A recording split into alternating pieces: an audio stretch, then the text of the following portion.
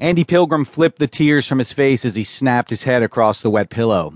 The anxiety generated in his mind created a sense of motion in his body that felt like his bed was cresting and ebbing like a boat on a stormy emotional sea. Andy sprung from the bed, cupping his face in his hands. How will I handle leaving? Tension pushed Andy back onto the bed. Anxiety brought the walls closer, keeping his eyes closed. He slipped deeper into his thoughts. When I left to spend the summer in Georgia, Mama cried. Andy rolled over in his sweat. Now, I can't imagine how she'll react.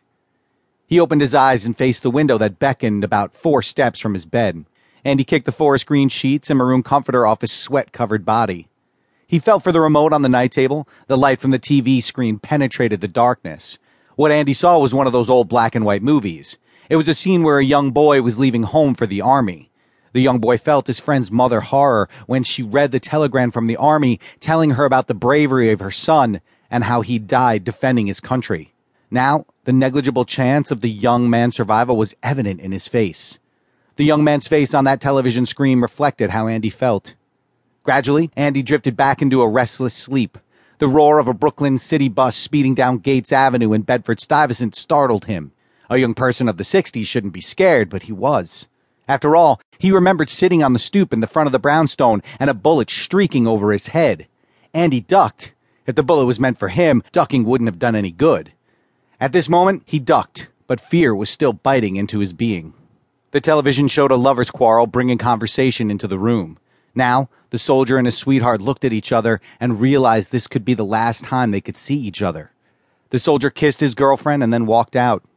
Andy turned off the TV and turned on the radio. The sole station with the famous call letters WBLS-AM was playing. The announcer said the weather was typical of late spring, hot, humid, and in the 90s. What caught Andy's attention was the last thing the announcer said. President Lyndon Johnson ordered an increase of American forces in Vietnam. Andy thought that Vietnam War would dissolve as a fairy tale of heroism on the corner of Time magazine. Now, it was up close and personal.